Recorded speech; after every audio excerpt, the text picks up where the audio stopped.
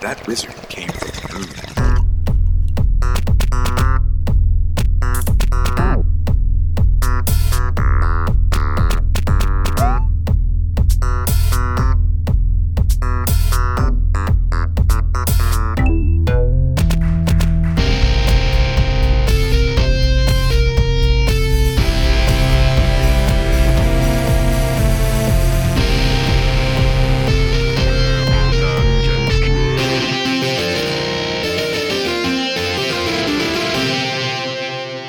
Welcome to Purple Dungeon Squid, the podcast for gamers that toke. If you love the green and you love the screen, then you're in the right place, friend, because we're here to shoot the breeze on some dank strains and some video games.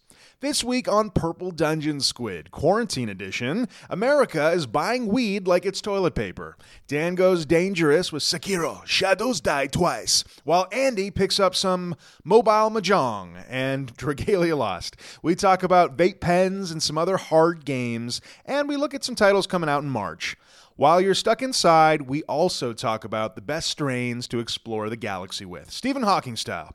We'll also be settling in for a smoke sesh, so stick around for that because it's going to be a good time. I'm your host, Andy, and with me as always, the one, the only, he's starting to dank from being stuck inside, Dank Dan. Andy, I'm duty-bound as a samurai of the Purple Dungeon Squid clan to fight to the death for the honor of the squid. That is a noble sentiment, Dan. Welcome back to the land of the reality. I know you've been beating your head against Sekiro for the last 2 weeks, but welcome back. I can only assume that that's an attack. Have at you. Yeah, you got some solid PTSD going on, from what I can tell. There's danger everywhere, Dan. I drew my katana out of an imaginary scabbard when my sweet lady surprised me, like in the hallway, and there's nothing there. However, I would like to say I countered at the exact right time. Good. I'm glad to hear that. Did you ever notice that every weed dealer you ever had owns a sword? Oh, yeah. Yes. I think they give you one. Like, one comes in the mail. You start selling. I mean, you know, now weed dealers are large retail chains, so that's fine. But back in the good old days of illegal cannabis, every weed dealer always had a sword. It's like it's almost like a rite of passage. You didn't have one, you know, you weren't really a weed dealer. If you're like under 25 and you amass greater than $600, there's 100% certainty you're going to purchase some mall ninja shit. You know what I mean? Like, it's either going to be like a straight up samurai sword, which, full disclosure, I may have bought one. Oh no. Yeah. Or okay, no, sorry. I want to hear your joke, but let's go back to the fact that you bought a samurai sword. So please, I need to understand, did you buy it for the quality and craftsmanship? Like, did you introduce this sword to your friends as they came over for all of the selling features and benefits it has, the way it was tempered and forged, or is it just decoration? You've proffered a lot of things just now, and let me try and take you into the reasoning. I was less than 18. I was in Toronto on Spadina Street. Of course. And there was like a dragon-themed samurai sword, and I had greater than $500 at the time. This is good. So I think I borrowed like $40 off two friends for the cash, and I walked out with a dragon-hilted sword, which, I mean, was not battle ready. It was not. You couldn't slice an orange. No. And like as I've learned more about samurais, partially for my research for this particular episode, the object is not to clash swords, because even very good samurai swords like katanas will break if you hit them against another katana. Do you know what the strategy is that these samurai use? What? They try to stab each other in the fucking hands. That's like the number one thing, because if you can like stab a guy between the thumb and the finger, he can't hold that sword anymore. So like your idea is you like hold your sword in such a way that they can't tell how long it is, because you're not giving them like the depth to see it, and then you want to try and poke their hands as quick as possible. And the second main point that I picked up is even some practice people, the first thing they'll do is like raise their sword in the air as to do a downwards chop, and this sword master's like, you just stab him in the chest then, just like this. He's like, boop. I'm like, I'm like, okay, this is less of an art than I thought. The more like cut his hand, stab him if he raises his arms in the air. I'm like, it's all good. That These is are good really things. helpful to know. If I'm ever in a samurai battle, I definitely will not make the newbie mistake of trying to approach in an elegant fashion and raise my sword. That is a sure way to get killed. So here's the second part of this story. I no longer have the sword, and the reason is when my buddy, we'll call him Paul Q, I think he listens to the show. When he left to go, he lived around the corner from me as a childhood friend. His family was from the southern United States, and they were going back. And when he left, I'm like, well, I got to give him the sword. What? I have to give him the sword. It just dawned on me that he had to have the sword, like a birthright, like passing down through the generations. We're the same age, mind you. So I gave him this sword while he was going over the border. And there's probably a second part to this story where the like border guards were like, "Hey, what's with your ceremonial blade?" Kurosawa, and who knows, it might have got confiscated at the border. I gotta ask him. I gotta hit him up. So it just dawned on you. I mean, was he going to the States to be a weed dealer? You know what? I can't talk about that. Actually, he There went you into go. the military not that long after, so perhaps my blade pressed him into military service. I just don't know if that precludes him from the weed dealer samurai sword connection. I feel like if you're in the military and there's a guy with a samurai sword, he's the guy to go to for some weed. Well, he's a fine butcher now. So Nice. maybe that played into that as well. I think I've influenced the majority of his life is what I'm trying to say. He's doing his entire life of butchery has been done with this dragon-hilted novelty sword from Chinatown. You know, as regretful as the purchase is, abattoir.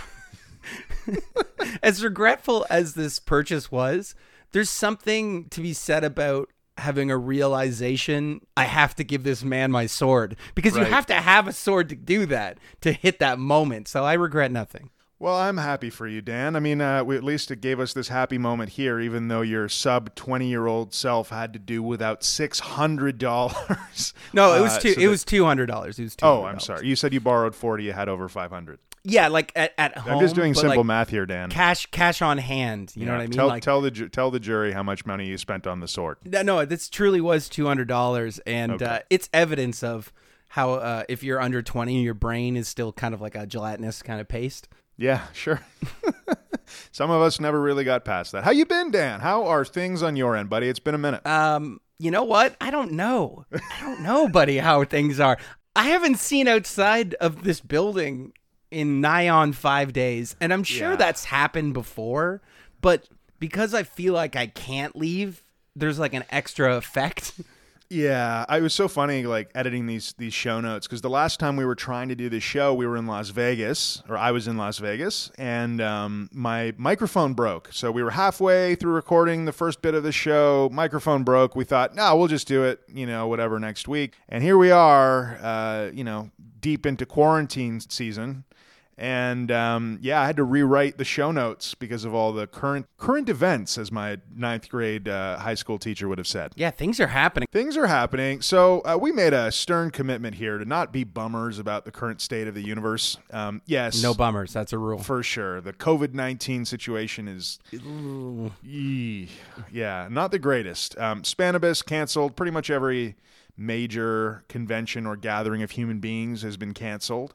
And this started kind of trickling in about 10 days ago as, Spanibus, Hall of Flowers, a bunch of really notable cannabis conventions, many of which I was going to attend, started canceling. And then, the rest is well known and well documented for anybody with a television or the internet. So we won't go all over there, but suffice to say, hopefully you're indoors and spending some quality time with yourself and your family in good health. So here's a podcast promise we make to you. Number 1, no bummers. Number 2, no advice. None. Not one shred of advice. No advice here. You already know. You already know. You know.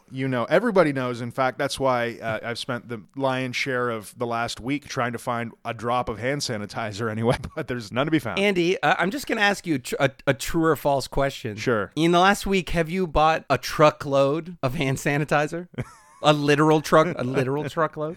Literal truckload of hand sanitizer. Not for personal use. That's a business thing. We want. How many dollars did you spend on hand sanitizer? You see, I don't want to answer that question because it's going to sound like I stocked up on hand sanitizer for me and my family, which I have not. I do not have a drop of hand sanitizer Your in Honor, this home. can you instruct the witness to answer in yes or no? $5,000 on hand sanitizer. There it is. Thank you very much. That's In the past 48 hours, yeah. no further, Your Honor. True or false? That's more than I spent on this samurai sword. Yes, well, I rest my mine case. is a matter of public safety. Yours is a So sword, is mine. Yeah. Well played, buddy. Well played. Oh, thanks. But man. yes, anyway, hopefully everyone, everyone is, on the train for staying healthy and staying safe. But, yeah, here we are, indoors. No advice, Andy. No advice. Yeah, it's like we all just became indoor kids. We all know what it's like to have a compromised immune system now. We're all bubble children.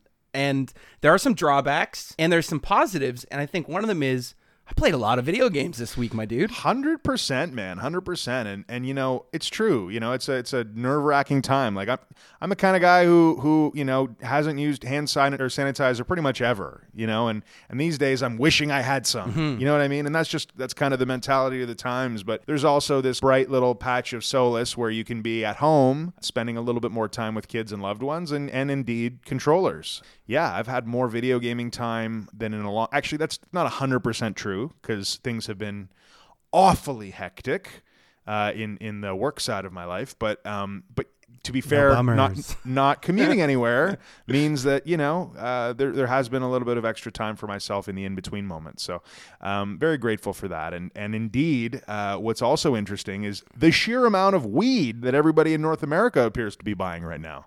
Have you heard about this? Tell me about that. Is there an uptick?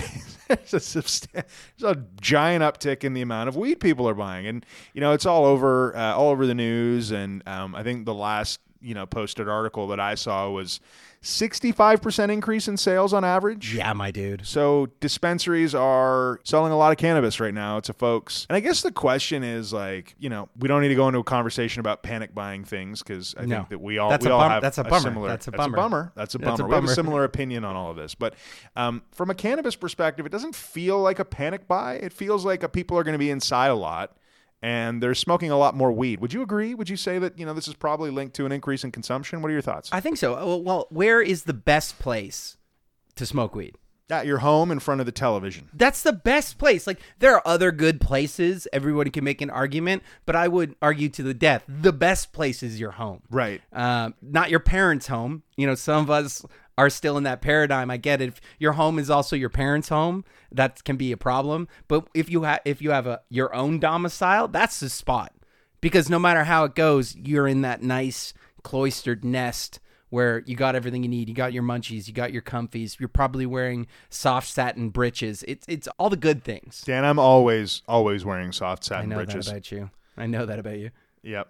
Even when you see me not in soft satin breeches, I've lined the interior with soft satin breeches. Betwixt the clothing, that's where the Actually, breeches lie. I watched that episode of Seinfeld the other night where Kramer starts wearing silk undergarments. It's a classic. Mm-hmm. Take a look. Take a peek. That's it? That's all you have on that? That's all you have on that. Cut from the episode. That's nothing. Seinfeld is it's on Crave or HBO if you're in the US. Good God, is that ever just a timeless, amazing show? I've been binge watched. This is all nothing, Andy. This is all. Listen, man. I mean, people know Seinfeld is good, but if you're stuck indoors and you have a lot of weed, Seinfeld is your next destination. I just have to say. I don't care how many episodes you've seen. Go back, watch it from the beginning. Every episode is good, Dan. Every one. Yeah. Exactly. There's that's what I find about Seinfeld. Whichever one you put on, you're like, oh, this one's a classic. Because they're all classics. These pretzels are making me thirsty, Dan. She was a close talker, a long talker, a sidler.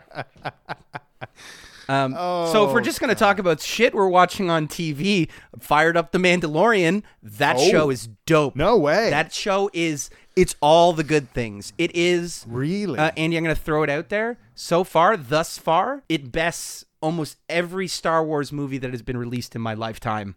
Sorry. Come on. There it is. Buddy. Come on. The lore, I don't want to spoil it 'cause you must watch it. It's steeped in Mandalorian lore. What was cool about Boba Fett? I'll give you a chance to answer. I don't know, bro. Did a Sarlacc lay an egg in your fucking head, man? You're telling me the best the best Star Wars production ever released. Released in my lifetime. So that excludes The original trilogy. New Hope, Empire, and Jedi, because Right. you could split those hairs. But let me tell you what the coolest thing about Boba Fett is. He said almost nothing and was in an air of mystery, but you could tell he was a badass. Darth Vader tells him no more vaporizations. He's generally a badass. Everything he did, though, on screen, he fucked up pretty bad. You know, Comically bad. landed in a Sarlacc pit. Yeah, real bad for a guy that was clearly a badass. The Mandalorian, in the first couple episodes, just starts throwing Mandalorian lore in there, and I don't want to spoil any of it, but it is, it tastes so good. Ooh, Nice. Ooh. You know who's in it? Carl Weathers is in it. You know who Carl Weathers is? No, I do not know who Carl Weathers is. He played Tubbs in Happy Gilmore. He gets his hand bitten off by an alligator. Oh, yeah, okay. Yeah, he's in it. So now there's 3 black guys in the universe. There's Lando Calrissian, there's Finn, and there's this guy, Carl Weathers. That's good numbers. The numbers are coming Listen, up. Star Wars becoming more and more inclusive by the day. That's right. And like, it is kind of weird how that was originally pretty much not the case, especially No. considering how much effort they went to populate the universe with extremely elaborate aliens. Yeah, So, 3 like, eyes. We got one variety of human being, like one available human race, and production value goes over the top for literally every other person on screen. It's like, maybe just some more representation, Mr. Lucas. Maybe we You just know, go that direction. He just had bigger shit to worry about. Like, and Yeah, people sure. weren't messing with that. Or it was the 70s. But let's There's be that clear. too. Lando Calrissian is the only black guy in the universe at that point, yes. But he's also cooler than Han Solo. True. So, True enough. And, rest yeah. my case. Good. He's Also like a turncoat, and a sellout. But, no problem. You know what? He did what he had to do for his people, you know? Lesser of two evils. Okay. Yeah, he's You know, back. he leads Cloud City. He can't sacrifice Cloud City just to do Han Solo a solid. You've really changed my opinion of Lando Calrissian in the past few minutes here. That's right. You know what the weirdest part is? What's that? In the end of that movie, or when they blow up the second Death Star, Lando is wearing Han's clothes for some reason. In the Millennium Falcon, it's him and Chewie, because Han is down on the moon of Endor taking out the shield, and he's just straight up wearing Han's clothes. What I want to know, There's a lot of excitement. Did he Lando just- went in his pants, and there was a fresh pair in the Falcon. like, did he just get in here and he's like, oh, I think these Ooh. look better on me, Billy No, D. buddy. Williams. There is definitely, to put on another man's clothes, you need to have some soiled undergarments. Like, just stress. There's no other alternative reason to go that way. But I think Lando Calrissian's too cool to accidentally shit his britches. Listen, I'm just saying, anecdotal evidence suggests otherwise. Like Luke Skywalker, I imagine that at the end of every heart-pounding scene, he's shit himself. That's just like, he's a moisture farmer. I don't hold that above his head as something like, I'm sure I would have also fudged my Huggies. But Lando? Nah, clean as a whistle. Oh my goodness, Luke, just polluting back to tanks, back to back to back, triple entendre. We've gone too deep. We've gone deep. Like, that scene with Luke in the giant adult diaper floating in a back to tank. It's That's right. Stuck in my mind, Dan. Mere moments before smooching his own sister. Yeah, delicious. Ugh, yucko. The best part is in Return of the Jedi, Leia kisses Han, and he's like, gets the kiss, loves the kiss, and then you can see him thinking back to, because she then tells him Luke is her brother, because he's like, what about Luke? She tells him, and then you can see him flash back to when she kissed Luke in front of him to make him jealous, and you can just see the shock, and then he becomes okay with it. Yeah, he's like, all right, well, It's great acting. It's great acting. listen, man. Strange times, strange measures. I agree. You need to segue us away from this. We're too deep. I really got to get out of here. We got to hightail it out of Star Wars territory. Yeah, we have the 30 minutes. We have 30 minutes of Star Wars conversation in the show notes, so just go right after that. That could just next slide, please. But back to the original question. So, have you upped your weed intake since? I mean, you're just off for the week, so I don't know, like more weed. The on-brand answer is that I've been blazing to the ceiling, but the truth is I've been a little bit freaked out about the you know what that's going on, everywhere, and I'm already like thinking, I'm like, am I hot? Does my throat hurt? Was that cough, is that the real cough or is it just a normal cough? Because I cough sometimes. So I've been not blazing. Oh, okay. Tonight will be the premier blaze since the lockdown. Yeah, I got you, man. I mean, it goes without saying, don't be sharing joints or anything like that. But yeah, I mean, at the end of the day, I know a lot of folks, friends of mine in my circle, are using cannabis to kind of ease some of the anxiety right now. And so, the hard part is that, there's not a lot outside of taking precautions and doing the things. There's not a lot you can do as an individual person sitting at home at 9 p.m. And so sometimes a little bit of cannabis, helps take the mind away from the endless news cycle, Oh, yeah. Yeah. Turn that off. Maybe spark a bone. These are all good ideas. They're all good ideas. You know what I was also thinking though, Dan, and it came up for me when you were talking to me about playing Sekiro. I couldn't tell if you were having fun or really not having fun. Special. It's a very certain kind of fun. Yeah. It's the fun that mostly hurts. That kind of fun. Yeah. So, if you don't know, dear listener, oh, by the way, we should probably preface it. This is a podcast about video games and weed. Yep. we never mentioned that. No. Up top. Sekiro is a very, very challenging game in the vein of a Dark Souls or whatever. At this point, doesn't it feel really tired and cliche to say that 1,000 times? Which part? The Dark Souls every time a hard game comes out in the last 5 years, it's a Dark Souls-esque or Soulsian or, some sort of reference to Dark Souls. Can you imagine being so ubiquitous with hard action game that everything that comes out after you is Dark Souls-esque? Yeah, we got soft, Andy. We got really soft. A historian could tell you the day, because it flipped in a moment where you could lose a game. Every game before it, you could lose. And then every game after it, impossible to lose. You can have setbacks, you can have to roll back a tick, but you couldn't lose. It wouldn't go game over, and the next screen you says, start. Yeah, oh, yes. No, 100%. Couldn't agree more. You know what I mean? We got so far into that. It's like the guys at From Software and Atlas, they were like, hey, what if these games were hard again? And I don't mean hard like, oh, I'm going to have to learn how to do that. Like hard... you're playing the game, ding dong, you open the door, 10 ninjas, all stabbing. They've stabbed you, everyone's dead. Yep. And it's funny because when you think about dark, oh my goodness, when you think about hard games, there really is that line in the sand. Because you could have games like many of the platformers from the Genesis and NES and Super Nintendo era, they're tough. There's not a save feature. And if you lose all of your lives, you start again from the beginning. Even Sonic the Hedgehog is extremely difficult because of that. Yeah, it's challenging. And that's what I mean. They were all hard. Whether you were playing Aladdin or you were playing Altered Beast, it didn't matter the quote unquote audience, all very challenging. Really hard. Yeah, agreed. And so, there's that line in the sand, and then there's modern hard games like Dark Souls and anything after. And it's just so funny because you'll listen to people talk about Dark Souls, but then you'll listen to people talk about games that really are nothing like Dark Souls, like a roguelike will come out or, a more challenging RPG will come out. And there's always the reference to Dark Souls in there if it's a challenging game that requires you to, in some way, just like, Genesis games of old or whatever, in some way repeat a thing enough times to master it. And that's kind of what Dark Souls piloted, right?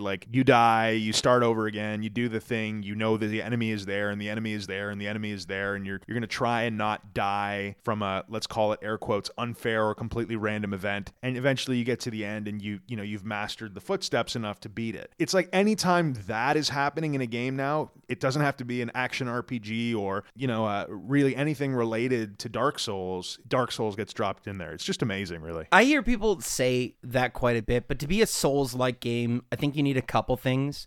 You need it to be a 3D third-person melee-based game. It needs to have a block, an attack, and very often a dodge sort of parry in there to count. And I have to put another asterisk in there where there can't be a mechanic that, the game's hard, but if you just do these things, you'll beat it. You'll win every time. And to throw it in there, I'll throw in things like the Mega Man E-Tank. You know what I mean? There are potions, but you must use them to win for the most part, rather than just stack up 3. Because for the very hard bosses in Mega Man, I'd be like, okay, I gotta farm 5 or 6 energy tanks and then come back and then just, ham fist this thing. Sure, yeah, and that's the thing is like there are at sometimes mechanisms in this game that allow you to kind of brute force it, and that's another thing about difficulty. Games like BioShock, for example, which were not particularly difficult, but one of the main reasons they were not particularly difficult is because of the same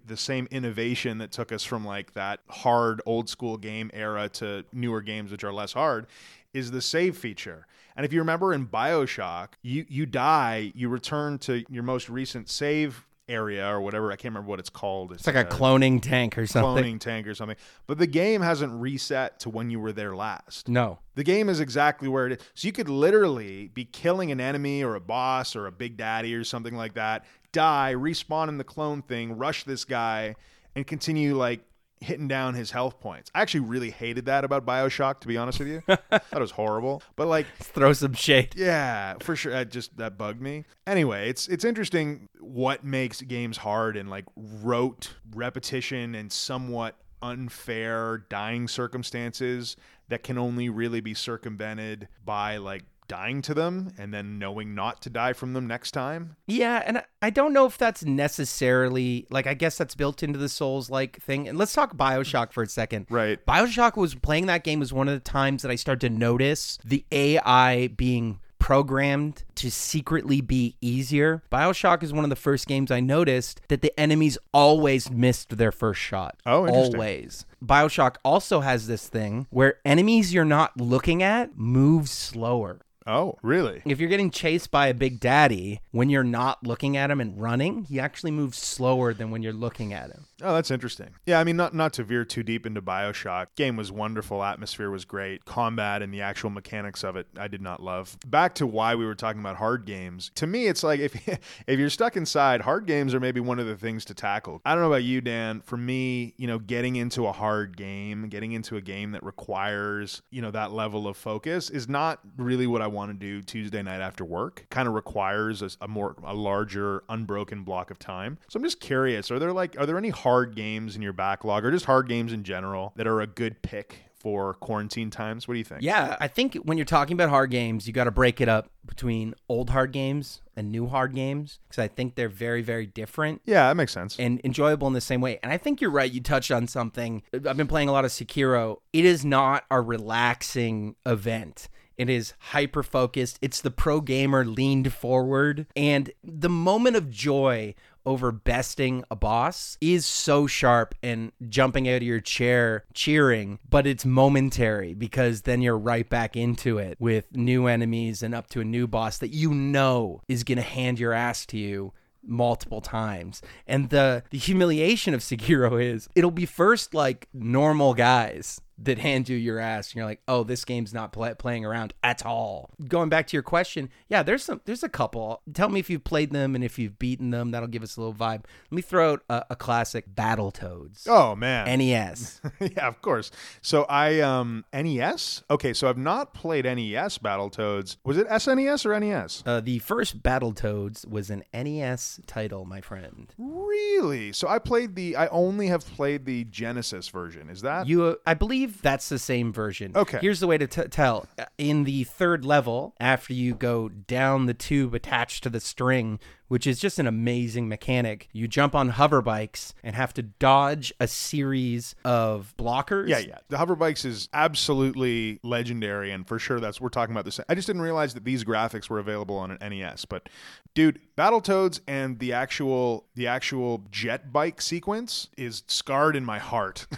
That game is stupid hard. And it's even harder because at the time I was playing it with a buddy, a friend of mine, Joey, and we were up at the cottage. I had just gotten Battletoads for Genesis and we were smashing through it. That segment, when you're playing it with a friend, both of you not dying miserably, almost impossible. That is what separates the men from the boys, that sequence, because it's the series of dodges up and down and the jumps that have to be perfectly timed, sometimes requiring you to do like an intermediate jump between the islands. If you can beat that one level, consider yourself like you're anointed into the hard mode NES. And believe it or not, the game only gets harder from there. Yeah, no, it's true. And the thing is, finite lives also. Like real finite lives. You're Yeah. not just going back and starting again and trying. You better have a reservoir of lives. So forget about just like the hoverbike jumping sequence. You need to actually get so good at the first half of the first third of the game that you've got enough lives going into there that you can actually get some good mileage on getting through that thing, because you're going to need a couple tries.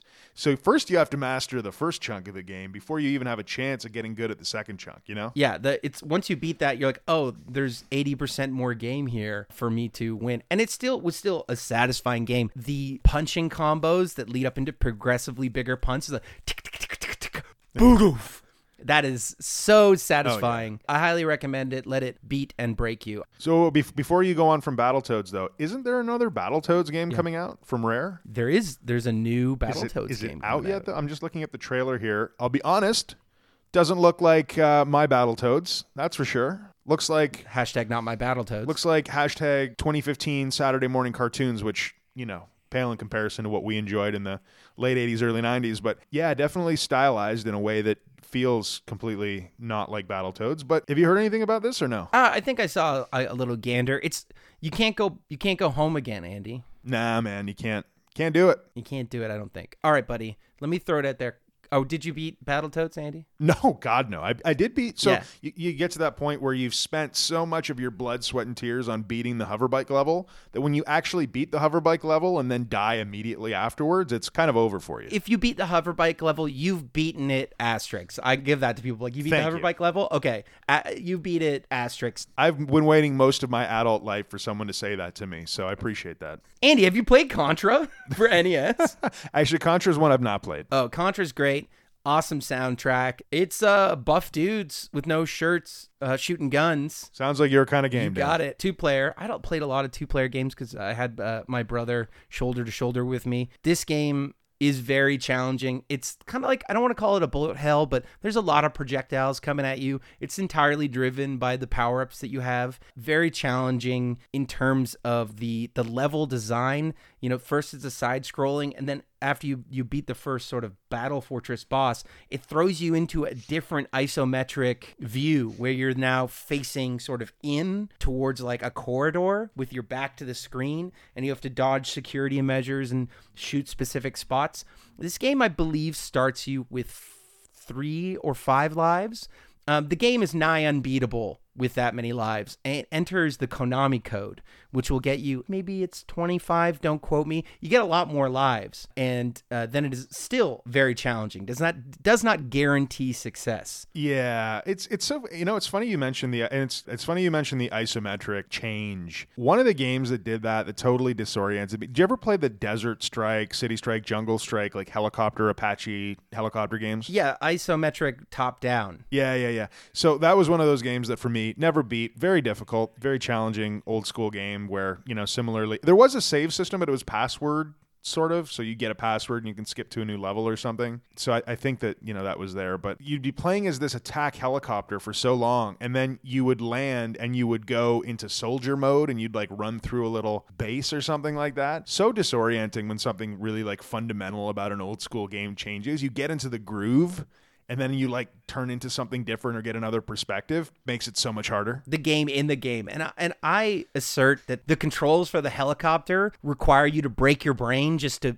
figure out, like, because at first you're like, how do you even control this? And when you get a hang of it, it has broken you to its twisted ways. So when you go to another mode, you're a crippled mess. Yeah, Desert Strike was like my Saturday morning cartoons as a kid. So I don't know, that game was it was one of the games that, you know, everyone's got a game that wasn't that popular, but you got it and you played the hell out of it because as a kid you had like 3 games, right? So Desert Strike was mine. That game was so difficult just to even line up your helicopter to shoot something. Almost nigh impossible. I maintain that it is a fond memory and also probably contributing to some of my adult lunacy. I feel that's accurate. I beat Contra with 3 lives, a little asterisk there, 2 players, and there was some life stealing going on there, I have to be honest. That was the one source of combat over this game, is you can steal your partner's life when you die and like use one of his dudes. That's going to cause a fist fight right there. That sounds like a recipe for sibling hate. Oh, buddy, yes. Absolutely. Oh, yeah. Another game we're going to throw out there, Mega Man, the Orig. I think it was like episode... Yes. One of our early episodes, 5 or 6 or something, when I played my first Mega Man game. I think we had a conversation about difficulty at that point, too. My original impression of Mega Man was so negative because it just felt so rote. You know, it felt like a memorization game. But as you actually get into that game and start kind of learning some of the common themes of how to make jumps happen and, you know, what bosses are probably going to do. And you get a few more of those tech abilities at the end of the levels. They give you like a new, whatever, rocket boots or whatever it is. That game is awesome. It's great. Mega Man 2, for my money, is the best of the Mega Man collection of the original NES series. Mega Man 1 is like a good start, but Mega Man 2 really hits the peak. I'm sure the other ones are good, but it holds a special place in my heart. Word up to the Metal Man's ability, being able to fire basically a buzzsaw in any direction. Nice. Any direction. That's what I paid for. That's a man's tool. It is a man's tool. This game requires a couple levels of mastery. You have to master every level and every boss, but also the order in which to beat the bosses, which only clears you so far to go through the castle, which will be a series of levels that throw mini bosses at you, which it's like they're locked behind the castle door, so you'll be seeing them fresh for the first time, so your chances of taking them out in the first go very low. Sometimes even puzzle levels where you have to sort of figure out which doors to bomb to get where you need to go, and if you run out of ammo, you just get to die now. So there's that. And then you have to do a boss rush where you fight every boss in a row. Oh. So you better have figured out those bosses by that time just to get to the end. And usually the end boss is easier than that boss rush, in my opinion, but truly challenging. I've beaten some of the Mega Mans, but not all of them. Yeah. Mega Man 2, yes. I've only played Mega Man X. I hear 2 is from you and from, you know, the broader internet community, 2 is the classic. You know, I know Shovel Knight, which is I guess you could say modern classic that I played recently, steals a lot from Mega Man, and also quite hard too. So you know, it's funny because those platformers, along with bullet hells, roguelikes, and Souls-like games, are probably the most popular, really difficult games because of their format. Like, I feel like you don't get a lot of really difficult first-person shooters. I can't think of any, really. First-person shooters on the NES? No, just in general. It just feels like the genres of game that spawn these kind of cult, really difficult games doesn't happen to be JRPGs, doesn't happen to be FPS, doesn't happen to be,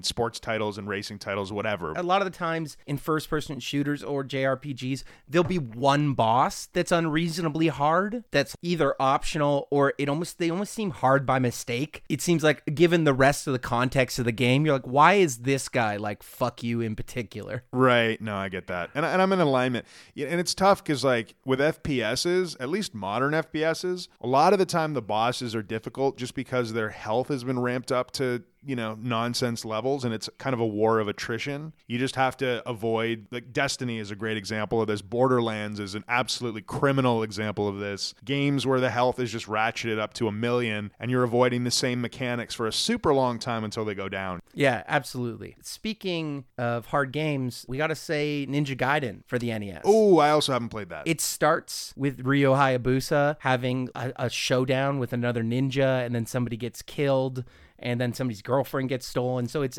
an 80s action movie opening. Another game that has a great soundtrack, but the content of the game is you're playing a ninja, which includes wall jumping and wall climbing, but it also includes an endless stream of enemy ninjas and perilous drops in many places of the game, requiring expert navigation of these wall hang timing jumps, and my personal nemesis, birds. Oh. Birds will come down and just destroy your whole life, knocking you into a pit. Just very, very challenging bosses. This game will just thrash you. Nice. And Ninja Gaiden was for what? SNES? NES. We're talking NES. It's just funny. Like, do you think that between the NES and the SNES games got significantly easier? I think a little bit. There was like a ratcheting down of the difficulty, and I think part of that is because they could just fit more game on the cart. Right. Because these older games, if they're too easy, you could clear them very, very quickly. Having that challenge there extended the gameplay and gave you a real run for your money. And I think that's why the old school gamers of our generation developed a lot of the skills that brought them forward to now. It was from the grindhouse. Well, it's interesting that you make that connection because it's true. The greatest example of content expansion today is like open world games, where you literally have games that could take you over 100 hours to do everything in them. And it's not necessarily that all of those games or all of the game is even particularly fun or interesting to do. There's just so much content. Like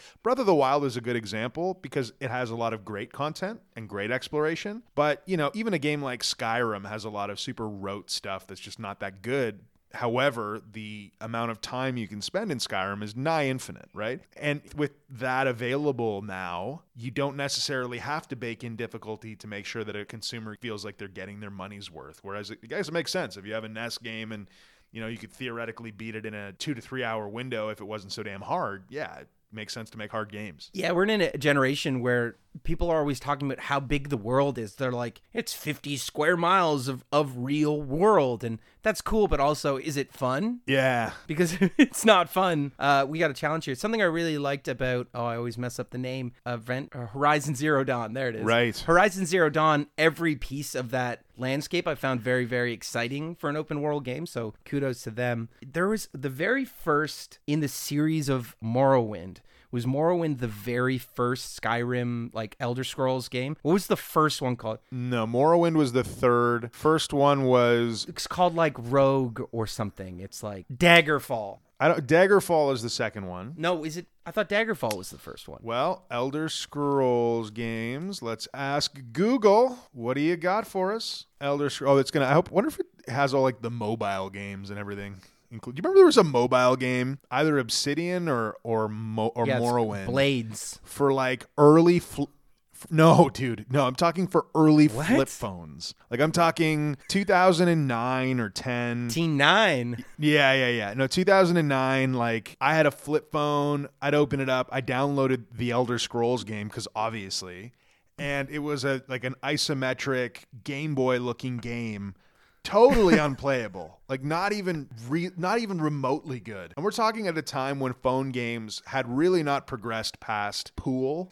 Like Midnight Pool was as good as you were getting, right? I wonder if that game is still available to see. Anyhow, it doesn't matter. So you're right. The first one was Arena, and that came out in 1994. 96 was Daggerfall. 2002 was Morrowind, and then 06 was Oblivion, and 11 was Skyrim. Wow. So Daggerfall was one of the first games I came across as a young man that had a huge world. And to me at the time, it was a game where you could quote unquote do anything. Like that's how it felt at the time. And that was before it was like all the rage to make a huge world. Entirely. This does look awesome though. Daggerfall, because like I started the Elder Scrolls with Morrowind, and I loved Morrowind. Like I spent so much time in Morrowind. I also spent probably an equal amount of time in the Morrowind editor, like the game editor, making, I don't know, wizards towers and you went deep. Ridiculous thing. Yeah, I went deep, man. I was building my own civilization in this game.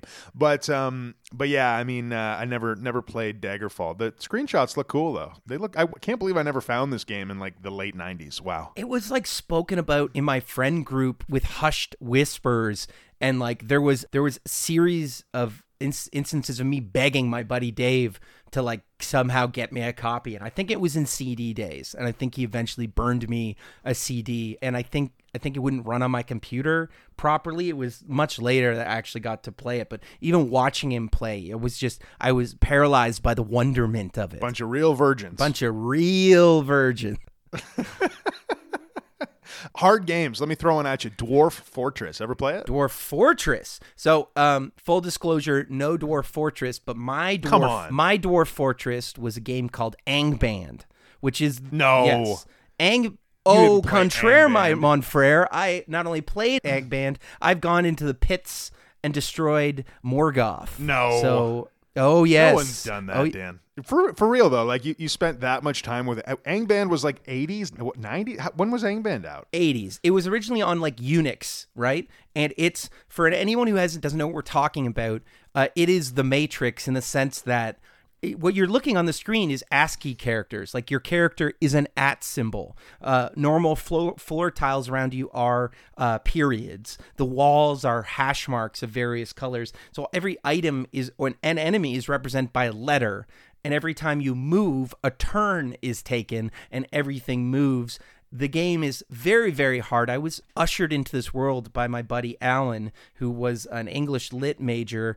He gave me the game and I played it. I'm like, this thing is very hard. He's like, let me show you some things. So some of the tricks are you need to bind a key that targets the closest enemy and fires your weapon, fires your arrow. Another way to protect items that you want to keep so you don't accidentally destroy them, which is something you like inadvertently like throw your sword and it's just gone effectively.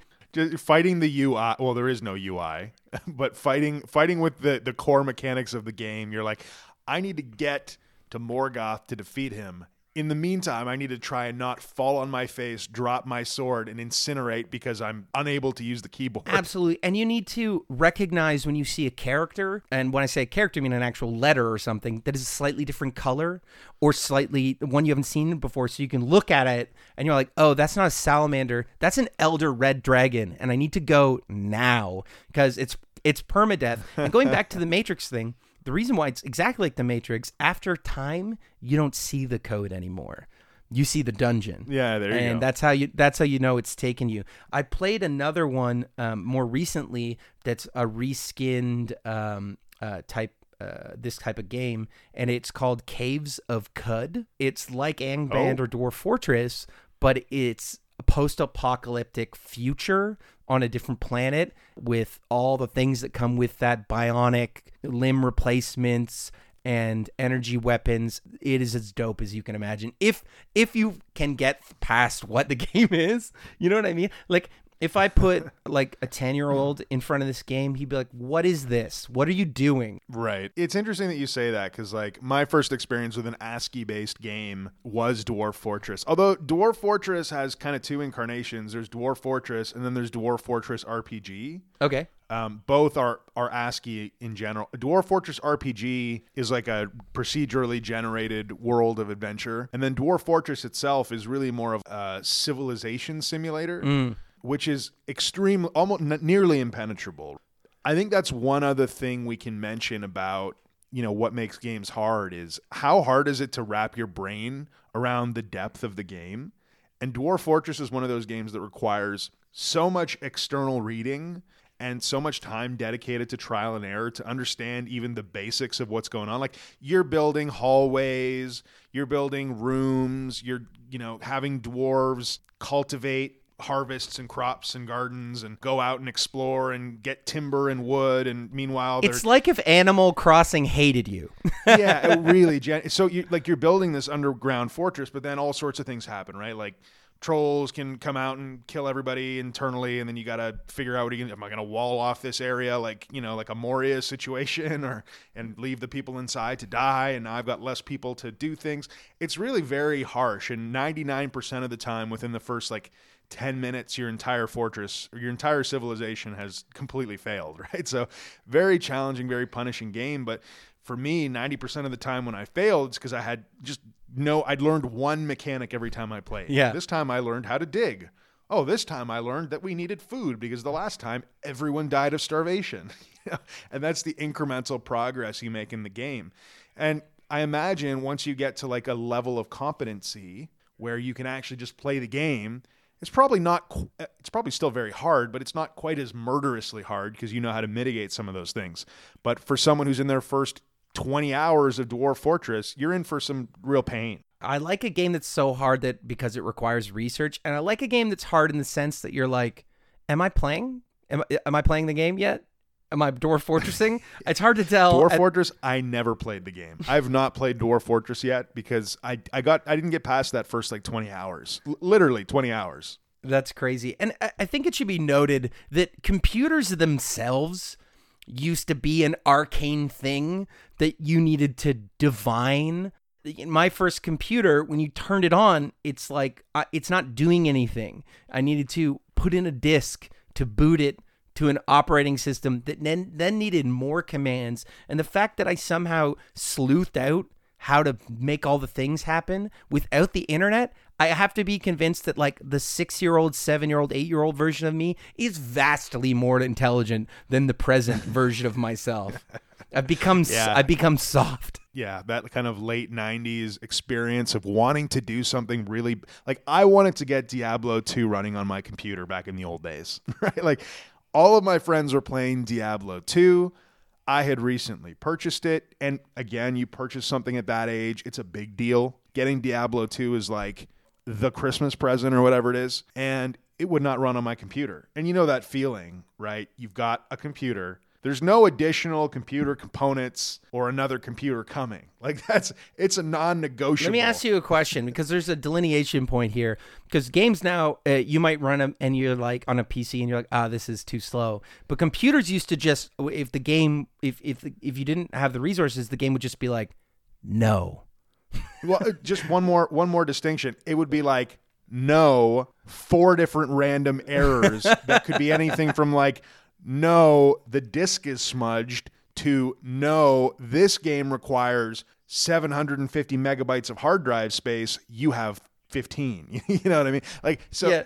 And it's not really plain. I remember having Diablo 2. You must consult the tomes. Totally.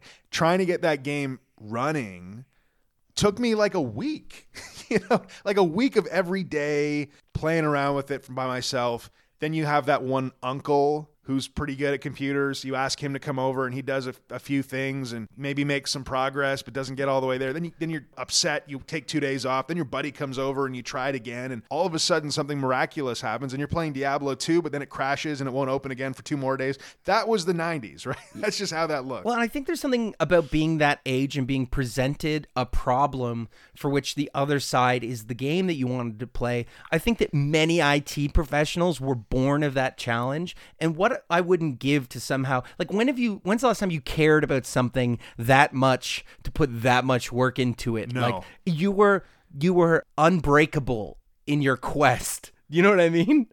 Oh yeah, man. I mean, I shouldn't say that. Like those kind of problems, and I don't know if it's because that's kind of how we grew up, and you took pleasure in those things, right? Like when you got Diablo 2 working, it was a big deal. When you figured out the one little arcane detail about the point-and-click adventure game, King's Quest VII, talking to you, the arbitrary detail that got you to the next stage, felt really good. And to the point where even recently, you mentioned that and I scoffed, but no, it's true. Like I wanted to play Ultima online on my Mac computer. It took me a super long time to figure out how to do that. Wine wrappers and, then you got to get different interfaces to manage the difference between your key inputs and, what the game wants and stuff like that. And it was really satisfying when I got into the game. It felt like, oh, wow, I'm scratching an itch here. And I think it was that itch that we just uncovered, the one where you got to figure it out when you're a kid, And I think that's the joy in hard games. The difficulty in the challenge makes that conquest so sweet. Yeah, and it kind of like made me think, why do I enjoy playing easy games? I've been playing a lot of the new Pokemon game with my daughter. She's absolutely bonkers about it. It's a great game, but it's super easy. Like you could literally roll your face over the controller and beat the game. It's not difficult even a little bit. But there's something to that too, right? Games and frankly, if I zoom out, other games, JRPGs I've played recently, like oh my God, I can never remember if it's Xenogears or Xenosaga or whatever it is. Not that hard, like pretty straightforward. You can but there's something meditative about getting into the flow of beating games like that, especially with the amount of length that most modern titles have, right? It's a curious contrast of what you want when, I know, and that brings me to something I was thinking about and what's come out in the wash here. I have Sekiro on the left, which I'm playing, and then on the right, I have Call of Duty, because oh dear, I think whenever you're playing a hard game, you need an easier game there to just like switch gears, because it comes to the point where I can feel the stress and tension within me from getting destroyed by this lightning summoning ninja so many times that I'm like, I think I need to shoot some people, and whatever happens, happens. If you die, you respawn instantly. Fresh gun, all the bullets. Let's go do it again. And so that Nice. push-pull, I think it's important to bring those games in pairs. Yeah, I feel like you're right, Dan. Just so you know, if you Google Angband, there's a site called refile.org, REPHIAL. Just literally found it right now. You can download Angband, and you can also download a reskinned version of Angband with like proper graphics. Just saying. Yeah, go for the old school. Don't cheat yourself. Go deep into the matrix. take the blue pill. You want to be an ampersand is what you want to be. So I think get at us at purpledungeonsquid@gmail.com and let us know about your hard game, the one we didn't mention that you've been shouting into your device, because I want to know about it. I want to know about it too. Yeah, man, let's talk Sekiro. Alrighty, Dan. So, yeah, man, you've been playing that Sekiro. I think we talked about it plenty in the top half from a difficulty perspective, but yeah, did you like it? Was it good, Dan? Was it good? Sekiro has been taunting me from my shelf for weeks and weeks and weeks, asking me from a distance if I dared, if I had the mettle to face it. And the truth is, at the beginning, I didn't. Buddy, there's an intensity to you. You feel disturbed on a spiritual level. My blade was not sharp enough. My reflexes not steeled enough. And when I brought what I had summoned to the table, I was laid low, not by a boss, Andy, but by a mook, by a gentleman with a sword that was willing to challenge me. And that's been my experience is the game pulls no punches. Andy, you've played some Souls-like games, yes? Yeah, I have. And I don't typically get too far in them. Bloodborne, Dark Souls, Demon Souls, like I get in there, but I've not beaten one. Well, this game, Sekiro, trades out, dare I say, some of the clunkier neo-Gothic feels of many of those games, or 16th century drab peasantry and castle, which has its own kind of joy to it, for just a beautiful Japanese aesthetic of, I believe, the Edo period, if I'm being accurate, but I'm talking... Japanese fortresses. I like that Sekiro puts you into full virgin mode. Fuck yeah. This is great to hear. Keep going, pal. Let's hear it. It's happening. What I love about Sekiro and its aesthetic is the graphics are great. Everything is understated and beautiful at the same time. The detail that's there, it doesn't demand you look at it, but when you look at it as a whole, it comes together to just a beautiful world that it's dumped you in. And then it leans that against the murderous intent of everyone around you. And you know how in 80s movies you get to fight every guy individually? You know how that happens? Yeah, I know what you mean. Yeah. The opposite of that happens in this game. A dog will be biting you while a swordsman attacks you and an archer shoots at you. And don't worry, that guy up top, the really messed up one wrapped in bandages, he's got a cannon and he's about to end your life. So I like that. And the game focuses on a couple things in combat that I just want to touch on that I love. It has a posture system. And what that means is the more unrelenting your attack is and the better you are countering their attacks, it wears down their or yours or both of your posture meters, and it can sort of break your guard. And when you break their posture meter, you can execute them. So nice. The game dares you to make risky attacks to winnow down their numbers such that you can deliver a very satisfying killing blow. Otherwise, you may get locked into a cautious, prolonged combat, which is going to wear you down and eventually end in your defeat. So, Dan, do you know how you improve your posture? Is it sitting up straight? It's slightly adjusting your rearview mirror so that you're forced to sit erect. Speaking of virgins... dying of fire. No, and so the game, while punishing, it does sort of walk you up to different challenges while introducing new skills. There's a really great in-game narrative way to sort of practice, and there's this guy who is a zombie essentially. He's undying. When you first meet him, he's like, I wonder if you can kill me, and he fights you and you run him through, and he's like, nope, that didn't do it. Well, if you ever want to practice any of your techniques, come back to me and we'll practice them. And so you can pick techniques out of a drop down and he'll help you master them. So there is a kindness in the game.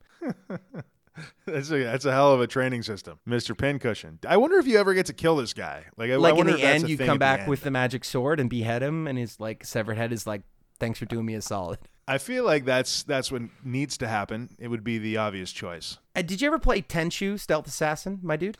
No, you know what, man? I have played almost no Japanese ninja games. Tenchu. Oh Jesus, what was the one you just said? Ninja Gaiden. Now Sekiro. I've got a decided lack of katana in my life. I feel you. Well, I'll lend you Tenchu for the PS2. A focus on stealth is what they have in common. If you sneak properly, you can run someone through with that eviscerating attack, that instant kill, sometimes when he's alone, sometimes to the horror of his friends that are standing around. This is key to getting past certain points, especially early in the game before you've unlocked certain skills to victory. It also features one of the better things in Tenchu, which is a grappling hook. You think you can cook? I got a grappling hook. So that helps you get around, and it emphasizes in this game mobility is everything, and you're sort of the lord of the skies until you find the crowmen, which this guy, Andy, he's up in a kite, way up in a kite, just obscuring the sun. You see a little square that's floating in the air, and it's tied to the castle from a long rope, and you're like, what's that? And then you hear something, and then this crowman rockets towards you through the sky. I'm talking 400 feet, screaming as you come. And he's like, oh, he's not coming for me, is he? Oh, he's coming straight for me? Oh, it's an undodgeable, unblockable attack? Like, it summoned a fear and shock in me that a game doesn't often do. That's a fucking nightmare fuel, Dan. Like, do not play this game high. Oh, you can't, buddy. You can't, in my opinion. This attack is the thing of legends. That's what I love about Sekiro. It will keep rolling surprises at you the new enemy types roll out. And there's a genuine fear when you roll into a boss. And I challenge you to not look up the boss before you fight them. Fight them a couple times with nothing else. And you feel that trepidation of, how is this motherfucker going to ruin my life? And then he will. He'll do it. Or she, to be honest with you. And the thing that keeps the constant tension in Sekiro ratcheted up, because while part of the lore is you've been exposed to the blood of, the nobles, the dragon child, which will keep you sort of resurrecting, it starts to give you something called dragon rot that starts to hinder your progress. It makes it so you're less likely to be resurrected with all your experience and things like that. And it'll start to build up. And while there's mechanics to deal with that, it means that every death, you feel like you're being pushed closer to a cliff's edge. So shadows die twice. Does that mean you can like die multiple times? Yeah, so there is a resurrection method. You build up a little orb that then, if you're laid low, you can resurrect yourself, which is the shadows die twice thing. And it's pretty cool. It puts a ray of sunshine in an otherwise punishing game. Because if it didn't have it, I think you'd be getting reset to the beginning of a level far too often. So I do think it helps gameplay without you feeling like, oh, this is something extra that's being given to me. It makes the game, quote unquote, easier. It makes the game, shall we say, playable.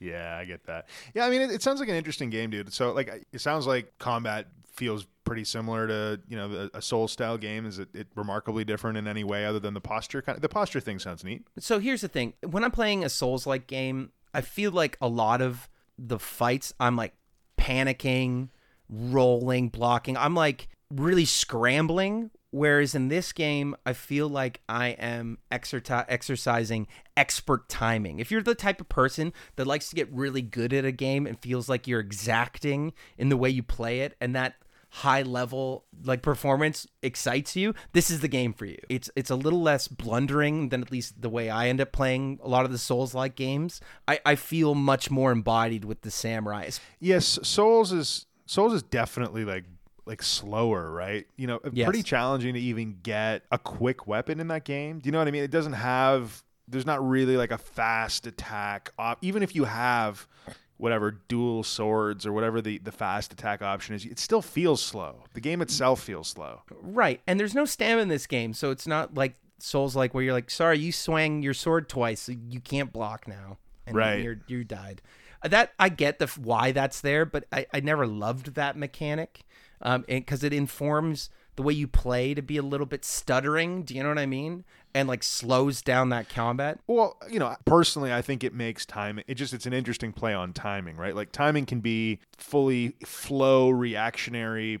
How I imagine, this game is. You're reacting quickly, but can also be like, oh, if I have to time and pace my attacks as in a Souls game, that's interesting too, especially if you've got like a big, pole arm or two-handed weapon or something that you're swinging, and if you mistime it, you not only miss, but now you're exposed for like 3 seconds. I think that's interesting. It doesn't feel that good though. It is interesting. I think it requires you to be more tactful in your attacking, whereas this game really leverages that risk reward and encourages you to do an all-out attack at your own peril. Right. And there is a joy in having an enemy type that really just eviscerated you in front of your friends and family, to handling him thoroughly because you understand what he's going to do and his strategies, and you have a counter for it. It is uniquely satisfying in this game. It's something that I don't think you find, and you can see the care that went into the design of the battle system really speak clearly, and what makes it for me like a game of the year type contender. It's in those hallowed halls. Oh, nice. So are you thinking you're going to beat this guy? It's asking a lot, but I'm going to try. Yeah, and it has a storyline, like anything of note, or just like a whatever. Go play. It's good. Game. It's great. It's great. Yeah, the story's really good. I've left it on the Japanese with subtitles, and that really helps me get into the zone. Everybody's speaking with an awesome Japanese accent, speaking Japanese, obviously, and it works for me completely. Oh, nice. Yeah. I'd love to be able to tuck into that. Put it on Switch. Speaking of which, The Witcher on Switch has really been grinding. You have no chance. No. Yeah, there's no chance of that. Like The Witcher on Switch has actually been grating on me recently. I don't know. It's really tough to play in handheld mode. I'm starting to find it's so much game to play like mobile on a very small screen, and also it's like really bright. Surprising, like it's just it's really bright on. So I like it. It's tough to get into that world on Switch, as opposed to, like, again, bringing back Breath of the Wild. It feels more native. I guess it's more simple and easy to look at than The Witcher, which feels like it's got so much going on. For some reason, Switcher never was like a non-starter for me. I just sensed it in my bones. This isn't a game I can play on this platform. It's too much, like you say. And maybe that's because I've only played it on PC and PS4, and that's sort of like my native homeland. That's my vibe on it too. And I'm sure some people love it. Yeah, well, Sekiro sounds neat, man. I definitely, am piqued at the game. I myself, like I mentioned, have been playing almost exclusively Pokemon with my 5-year-old, and she's absolutely loving it. Unfortunately, it's not Blaze and Play time. It's not that kind of time. Right. That game's been getting a lot of airtime for me. It's great at what it is. And I understand that, like, later in the game, if you want to get more into it, you can play the competitive side of it, which is, certainly a lot more challenging, especially because you're playing on the internet against other people. Like, there's definitely another game there. Yeah. But the core game is the exact opposite of Sekiro, right? It's like you're waltzing down a garden path and mashing the A button. Is really all I can say. Oh, that looks cool. I'm going to do that, and then you just do it. You know what I mean? Sometimes you need a game that's like a warm bath. Like, there's a place for that. Yeah, sure. Yeah. Speaking of that, I have to say, Andy, come over to my place. I'll make you a nice steak dinner. I'll start you a new save file. I would actually really like to watch you play Sekiro a little bit. I think I'd get a lot out of that. You'd love that, eh? I think I'd really like that. Yeah. Well, all right. As soon as this social distancing thing happens. Like, I would, but social distancing, I think you're deeply afraid, and you should be. Very good. I'm so afraid that I've pretty much, I've been traveling quite a bit recently. So apart from the Switch, which has been just rotation of older games, again, I cannot differentiate between Xenogears and Xenosaga. Xenoblade, for the love of God, it's Xenoblade Chronicles 2. I've played easily 35, 40 hours of this game and still cannot remember the damn title. Video game podcasters, guys. Only the best here. Yeah. Only the best here. But, apart from kind of going through that rotation, I also downloaded some mobile games. I normally don't talk about mobile games except for when I talk about them like right now. But two things. Mahjong Soul. So we're going to you get 30 seconds of Mahjong here. Yep. If you've ever wanted to learn how to play Mahjong, download Mahjong Soul now. Because it has easily like the greatest tutorial for learning how to play Riichi Mahjong, which is a very complicated game, but also extremely good and makes me want to buy a Mahjong set, which certainly I've never wanted to do before. The only problem with Mahjong Soul is it's a deeply great teacher of Mahjong with a fantastic AI. Uh-oh, you're bearing the lead. But the game is 100% skinned with chesty anime girls. There it is. so the entire game is a bunch of anime girls, and I don't I wanted to play Mahjong, and I was like, best Mahjong game. Yep. And reading a thread in Reddit, again, this gentleman waxed poetic for like 6 paragraphs about how he learned how to play Mahjong from Mahjong Soul. Somebody's waxed. Yeah, he waxed. Exactly. And so I get into this thing. I'm like, oh, that's interesting. There's a lot of women in this Mahjong game. And I'm on the plane. I've downloaded it the night before, went to bed, woke up at 4 a.m., went to the airport. I'm on the plane before we get into the air. And I'm playing this game, and like the dude next to me is looking over at my phone, like with his eyebrows up, like, really, man? What in the hell are you doing over here? He's doing his civic duty, preparing you to report you for the authorities. Andy, how much would you say these young ladies, and I assume they are on the younger side, is that correct? No, stop, man. Okay, Don't go I mean, there. like, Come on. and how I'm much a would you father of 2 young ladies, man. Get out of here with that. You have children. We're talking about women here. Let's not get that twisted. We are talking about women, so that's how my much answer. would you say they're blushing? A lot? Oh, it's just egregious. It's bad. It's bad. There's bosoms. The things It's you just can get from the Nintendo store. There was a Buddy. time where if it said Nintendo, you could seat everyone from your extended family, your principal, your pastor, the neighbors from next door down, and wholesomeness was guaranteed. No longer. Yeah. It's pretty bad, and the voices are really bewildered. They just every bad anime girl trope you can put in your brain is what Mahjong Soul is. That being said, great way to learn Mahjong. Great Mahjong and Great Mahjong game. a deep shame. Deep shame. Great Mahjong. So the other game, assume as you win, they disrobe or.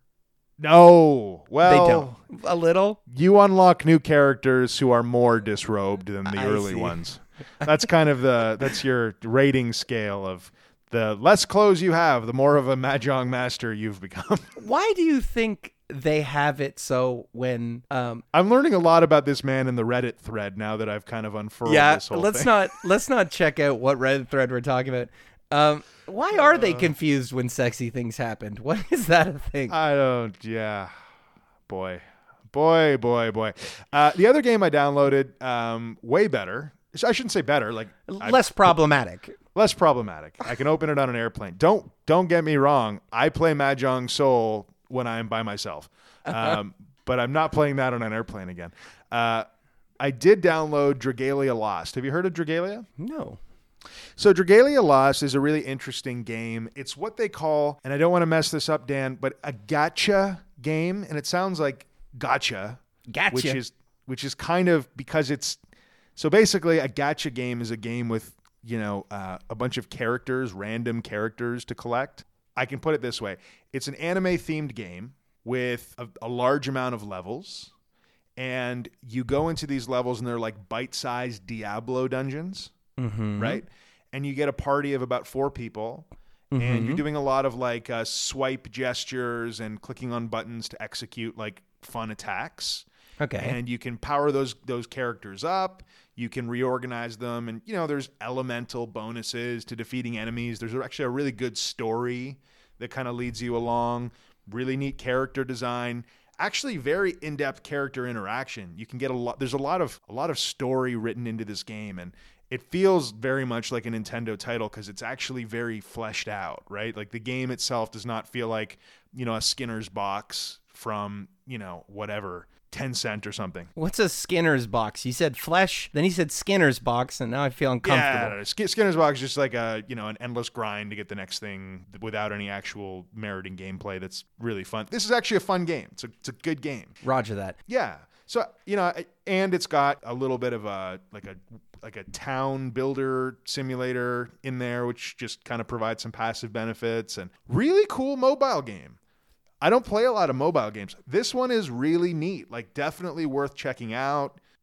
And what is it called again? It's called Dragalia Lost. Do you end up with like a huge cast of heroes that you can like mix and match? You do. You end up, there's like an enormous, and like they do crossovers. Like, for example, they did a Monster Hunter crossover recently where there's some characters from Monster Hunter you can bring over. I think they did a Fire Emblem crossover at some point, but don't quote me on that. Yeah, I mean, in general, there's also a thriving end game. You get to the end game and there's dungeons and challenges that you can do with friends. You can, invite friends to an instance and kind of do bosses and stuff like that. Very cool, actually. Like I was kind of blown away with how good this game is. Especially considering, so because it's a gacha game and it's free to play, you assume you're going to get absolutely pilfered. Right? Yeah. You're like, okay, this is going to be fun for 5 minutes and then bend me over.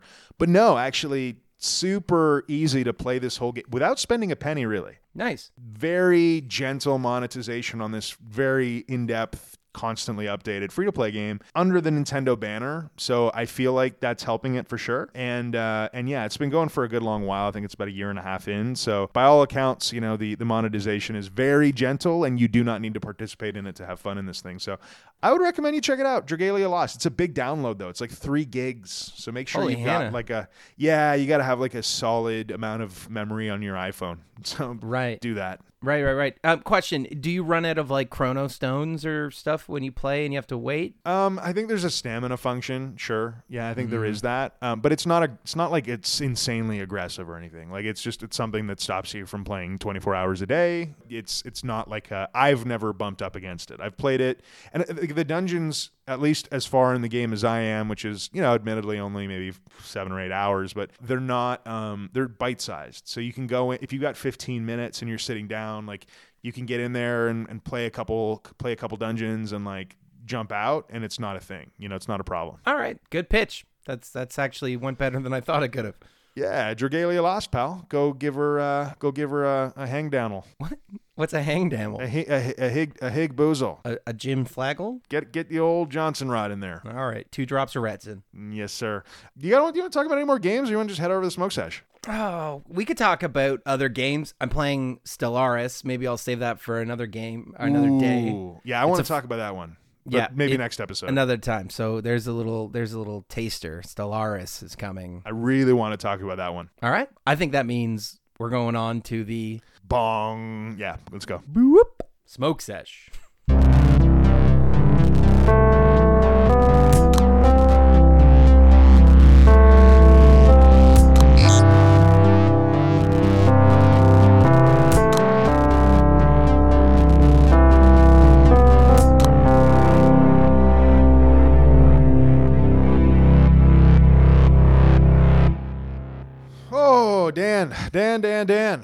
Dan Smoke Sesh Man. Oh, that's me. Yeah, man. Well, let's get your smoke sesh on, pal. I'm sorry to hear that you've been a little anxious this week. Hopefully this helps you out. What are you smoking on this week? It's not so much anxiety. I just notice. I think with what's going on, we're all monitoring like our physical symptoms a little bit more. Yeah. That like ache or that scratchy throat that you would have ignored before becomes this sort of insidious voice. Maybe you should go get checked. For sure. Yeah. Oh, I heard a little dry cough there, Andy. What's the code, Dan? It's no bummers. No bummers. That's right. Bummers. So, buddy, today I'm smoking something that I got completely from a legal source, a dispensary that you may or may not have pointed me towards. Apollo 13. Oh. Okay. By who?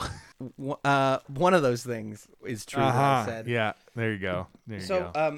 These are some mystery nugs that were handed to me from on high, and so part of the new beautiful run of strains I got. And so Apollo 13 is not something I had smoked before. I have to say it's quite pleasant. Just smelling it, very herbal, very peppery. It's got that pine in there. Nice. It's these tight little nugs, you know, about the size of a marble, your small guy marble. But in that, there's some baked in beautiful brown hairs and cakiness that just instructs you that it's going to be great. The peppery is kind of mild. It's not some of that sharp pepper that you can get. That caryophyllene can be a little bit sharper. It's a little bit more mute in its presentation. Interesting. And while I grind this up, maybe you could tell us a little bit about Apollo 13. Yeah, so I just jumped onto Leafly to take a look at Apollo 13. It seems as if it was originally bred by Brothers Grimm Seeds. So I don't know necessarily much about these folks, but they're based out of Colorado, and they breed Princess Hayes, Cinderella 99. Looks like Apollo is definitely one of their cornerstone strains.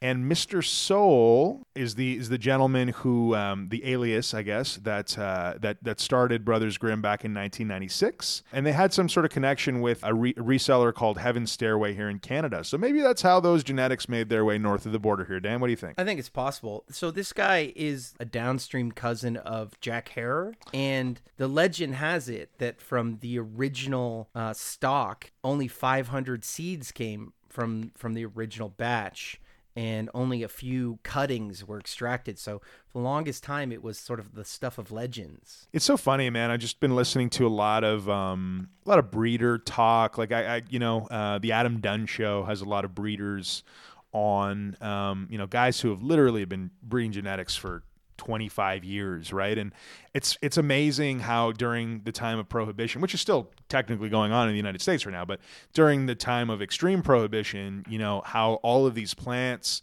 have lived on as cuttings that were, given to friends, especially as people do jail time and they give their plants to a friend in another state who cares for them and does a couple cuttings, and then suddenly it's spread to another state. And, there's just an amazing, I'm so interested in the heritage, of these plants and kind of their stewardship over the years. So yeah, Brothers Grimm's been doing this since 96, and, went away for a really long time between 2002 and 2005 due to security concerns. So, you can kind of extrapolate what that might mean. What does that mean, Andy? Yeah, I don't know. But yeah, again, back in Colorado. So they're back, and the Cinderella and Apollo lines of cultivar are, their cornerstone. So Apollo 13 that you have specifically is a very pungent, very skunky Jack Herrera cross. So it was Genius, which is a Jack Herrera Pheno crossed with P75. Haven't heard of P75 before. This is a sativa dominant hybrid. Yeah, I'm curious to see how this goes for you. This is myrcene dominant. I want to say myrcene, a little bit of, is that caryophyllene? Caryophyllene, you prick. Whatever you want to say. Right, yeah, caryophyllene, and pinene. Yep. Let me take the flame to the business. Peppery, earthy, sour fruit and citrus, herbal notes of tea with a skunky aftertaste. As its name suggests, this strain will have your head in the clouds as its effects are cerebral and energizing. It's so weird. I've never tasted that sort of tea in the mix, and it's totally there. Like the after effects is like the rising herbal pepperiness into the top of your head, like into your nasal cavity, but nice. Across the tongue, it's like tea. That's bizarre. Beautiful. That's awesome, man. I was not expecting that. Yeah, how's the flavor on the exhale? It's really clean. I couldn't go as far to say it's fresh like you get from some of the Pine Brothers out there, but it's very mild and easy on the exhale. And nice. Inoffensive. A lot of this information, by the way, from Leafly as usual, but a little bit from the brothersgrimmseeds.com as well. But what's interesting is there's the more popular version of this Apollo 13 strain is sativa dominant. There is also an indica dominant version out there as well. So I'm curious which one you've got, my friend. Yeah, it's hard to say. Initial effects, I'm gonna say sativa. Okay. Just because I feel it in the top of my forehead and in the front of my face, not so much over the shoulders and the body. But time will tell if that holds true. Yeah. So are they like dense, tight, small, little popcorny nugs? They are. Maybe indica, my friend. Maybe indica. Possible. Who knows? I mean, it's so hard to tell with hybrids, right? You just, I know Aurora here in Canada does a Blue Dream, and the Blue Dream is, smaller, tighter nugs, even though generally speaking, Blue Dream is a sativa dominant hybrid. Definitely something more indica dominant about their Blue Dream because sedating effect all over the place on that strain. Today I've got some Jaeger OG, and this is by Top Leaf here in Canada.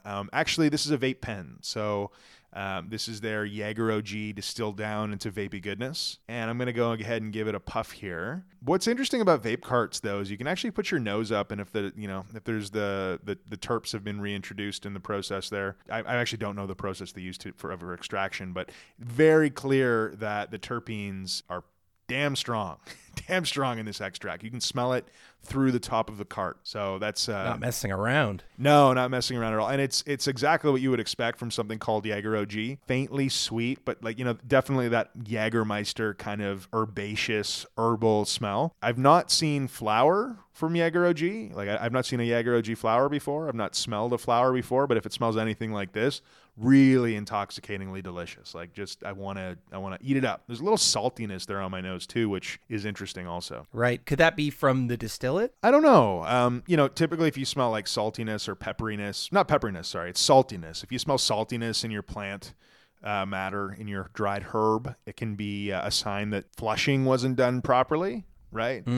Out of a cart, don't think that would be the case. Yeah, it's just a savory. I think a savory is what I want to get at here. It's a savory, licoricey, herbal smell. Really, really nice. Really nice. I'm going to go ahead and give it a vape here, Dan, if you want to read about Jaeger OG. Absolutely. Straight from the source in its purest form, this Oregon crafted strain was a resulting phenotype of Hindu Kush crossed with Hindu Kush. Widely reputed for its relaxing and pain-relieving effects on the body, this is a choice strain for individuals seeking medicinal effects from cannabis. Named after the dark alcoholic beverage from Germany, it says JGR, but I guess that's Jaeger, is an indica dominant strain with a tinge of black licorice in its aroma. Little is known about the genetics, but rumor has placed Jaeger somewhere in the Hindu Kush genealogy or cross of LA Confidential and Blue Dream. Some also suspect it was bred and popularized in southern Oregon. As stupefying as the name makes it out to be, Jaeger's full body effects are better described as relaxing than sedating. Straight from our friends at Leafly.com. Nice. Yeah, man. Top Leaf I'm a big fan of. Top Leaf was a black market brand here in Canada prior to legalization that got acquired by Sundial out in Alberta. They started in the Slocan Valley in BC. Not 100% sure where that is, but that's where they originated from. They had a hit called Sweet Jesus, which I never personally got my hands on in, pre-legalization days, but was out there for sure, and it's a favorite.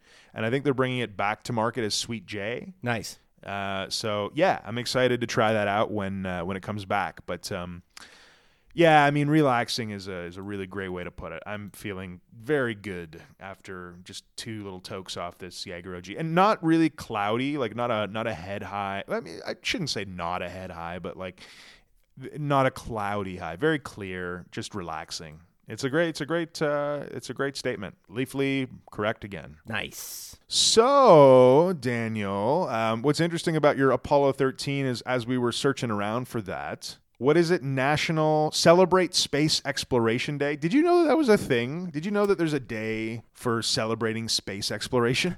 There's a day for everything. There's a day to give the thumbs up to your local garbage disposal man. There's a day to high five your secretary. There's a day for everything. Nice. Well, apparently July 20th is that day, and Leafly actually put together a post back on July 20th, 2016 for cannabis strains to celebrate space exploration. And I thought it was an interesting thing to talk about today because we're all stuck inside and would probably rather be exploring the universe. So it's kind of interesting, with cannabis's connotation of expanding your mind to the stars, and so many cannabis whether they be accessories, cannabis culture, T-shirts and posters and stuff, you got a lot of astronauts, Dan. Have you ever noticed that? Yeah. Lots of astronauts, lots of nebula. Yeah. Very, very astronaut heavy. Snoop has like a rocket ship glass bong, yeah? Yeah, man. Snoop named all of his recording studios after like a rocket ship, a spaceship, a mothership. Like there's a lot of space going on in the weed world. Pulsar. Pulsar also does a really cool APX vaporizer with a astronaut on it, which I thought was really neat. There's a lot of that going around. Anyway, so there are quite a few strains, as you might imagine, that have been named after spacey things. And I just want to share some of them that Leafly shared here. So there's one literally called Outer Space, and it's a sativa, which sounds pretty interesting. Have you run across this in the wild, or? What is it called again? Outer Space. Oh, I have not. So it's a cross between Island Sweet Skunk and Trinity. I've never heard of Trinity before, but citrusy, strong, flavorful smoke, great as a daytime medicine. But the idea of smoking Outer Space just tickles me a little bit. There's also Stephen Hawking Kush. Ooh. Have you heard of Stephen Hawking Kush? I have not, but I think it probably renders you unable to speak. Oh, dude, no. Contrary to that, it's an 11.4% CBD strain. Heavy CBD from Stephen Hawking Kush. Got you. Went the other way with it. Went the other way with it, pal. They celebrated the relaxing introspection of Stephen Hawking as opposed to whatever vector you were on there for a Moving second. right along. Moving right Andy, along. have you ever smoked on Sputnik? I've not smoked on Sputnik. Have you smoked on Sputnik? I have not. And Sputnik, of course, the rocket that was used by the Soviet Union to perform the world's first satellite launch in 1957. Strain-wise, the spunky Sputnik sativa, say that 3 times fast, has There you go. hints of sour and diesel, perhaps from that rocket boost of uplifting effects you may experience. 2 hits to lift off is what they say. That sounds pretty good. Among some of the other ones are Nebula, Cosmic Collision, which sounds delightful, by the way. Cosmic Collision is, I'm curious. Cosmic Collision is bred by MTG Seeds. Not sure who those folks are. I will look them up. But Cosmic Charlie and Pina Collision, which sound like 2 pretty nifty strains. Tropical medley of pineapple and kiwi, uplifting and euphoric. The pineapple kiwi flavor. Sounds nice. Little sativa dominant strain there. Yeah, man. So let's earmark National Space Day or Space Exploration Day. Maybe we'll smoke these all on the same day and really explore space. Celebrate properly this German holiday.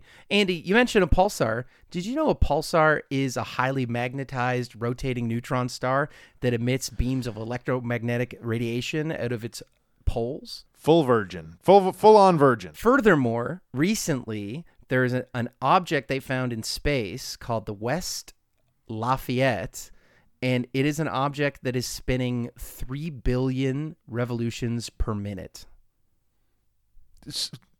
What? Like, what could that? How big is this object? I will tell you, sir. The West Lafayette. What is it? Just an object in space? Yeah, I believe it's a planetoid, but let me get that real with you.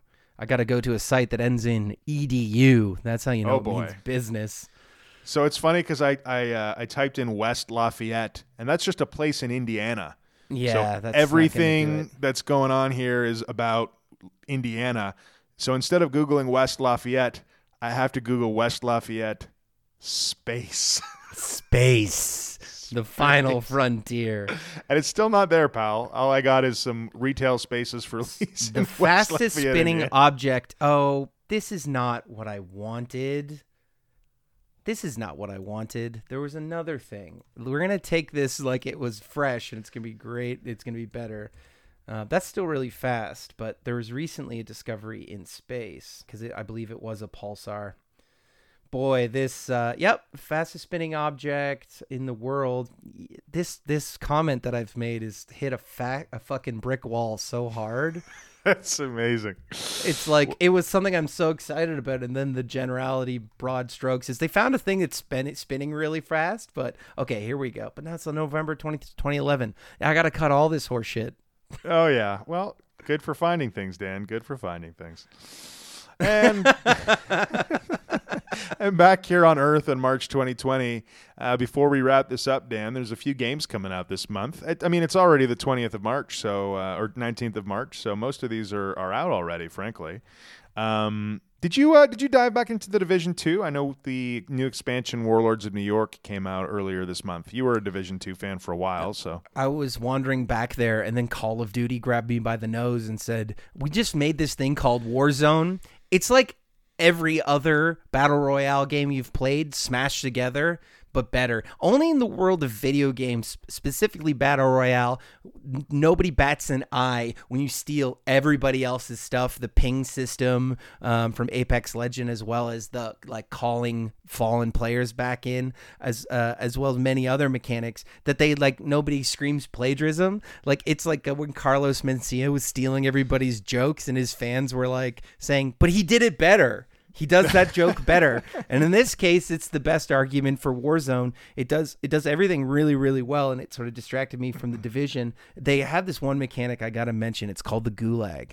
So when you die the first time, you are... Sorry, this is in the Division, or this is in Call of Duty? Call of Duty Warzone. You are captured and dragged off to the Gulag in a quick cutscene, and then you have to fight in a cage match, an abandoned sort of shower area in the bottom of a prison, a gulag, and it's another person that's died in the Battle Royale, and you're given a pistol, and whoever wins that match is put back into the game, and the other person's out. It.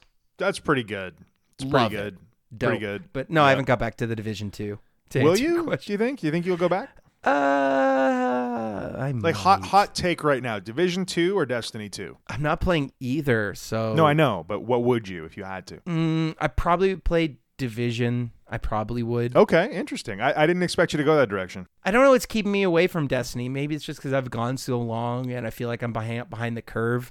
Not a lot has changed, I think, other than some content type stuff. And I feel like the only thing I would have to do is learn all the end game stuff. And that's sometimes the learning is not the exciting part. You know what I mean? Yeah, I get that, man. I get that. Anyway. Something keeps me out of Destiny 2, and I think of it often. I think of going back to Destiny 2. I really do enjoy the aesthetic of that game. I like what it stands for. It just, there's something feels like been there, done that about it. Yeah. When I think about playing it is as if I played it, and that's enough. Yeah. Well, that's a glowing endorsement. Doesn't put any more money in Bungie's pocket, but it doesn't, and they're good men and women. Yeah, well, Pokemon Mystery Dungeon Rescue Team came out on March 6th. There's a high probability that you picked that up, yes? People are not stoked about this game. I heard they were not pleased about how it actually got rolled out there. There's some issues. No way. Yeah, I was seeing a little IGN article, and I mean, I wasn't going to play it anyway, so whatever. It seems to have reasonable, GameStop gave it a good review. Oh, buy our game. Buy it too. Nothing under an 8.0, Andy.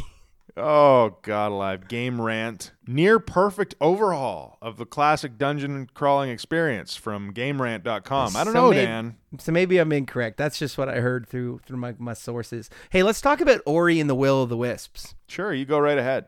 It's a sequel to another Ori game, and people love the original, and people have just been ranting about this one. Xbox, PC, exclusive, just like a mystical platformer that is both extremely challenging and cute and beautiful from everything I've seen. So totally worth a check out. Nice. Yeah, no, I've not heard of it, but seems interesting. MLB The Show 20. So I would probably, in good conscience, because I want to buy this, Dan, and I want to spend some more time with baseball this year. Although baseball has been pushed, obviously, given the current scenario. Still holding out hope that maybe we get baseball this year, but not a lot of touching in baseball. The most aggressive touching is like the least touching you can touch anything. It's called a tag. Yeah, it's more to do with needing to put people in a stadium, I think, is the issue. Yeah, I'm just saying baseball, the least touching. It's not like basketball where you're like, I'm going to touch his ball, then you're going to touch his ball, and you'll pass it him, he touch it too. Then we're going to jump up into each other. Basketball. Summed up by Dank Dan. In order to buy MLB The Show 20... Sorry, actually, now I have to uncover for myself. Has MLB The Show 20 come out yet? March 13th, dog. No, but because of the present... No, they'll roll it out. The games don't stop.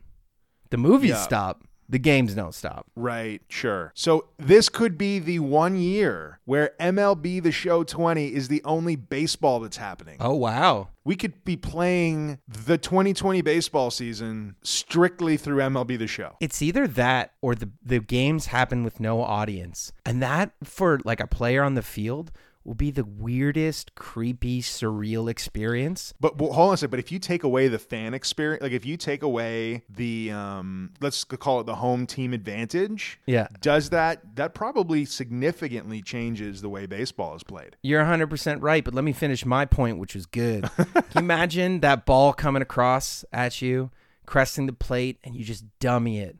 And there's 3 guys on base, and it sails into the bleachers, and you look out for the cheering of the crowd to celebrate your grand slam, and it's just empty. Ugh. That feels like a stress nightmare a baseball player No has. bummers, Dan. No bummers. That's a hot bummer. Let's put that one out there. Did you just say a hot bummer? It's unfortunately the episode title. Super unfortunate. Oh, yes, unfortunate. Super unfortunate.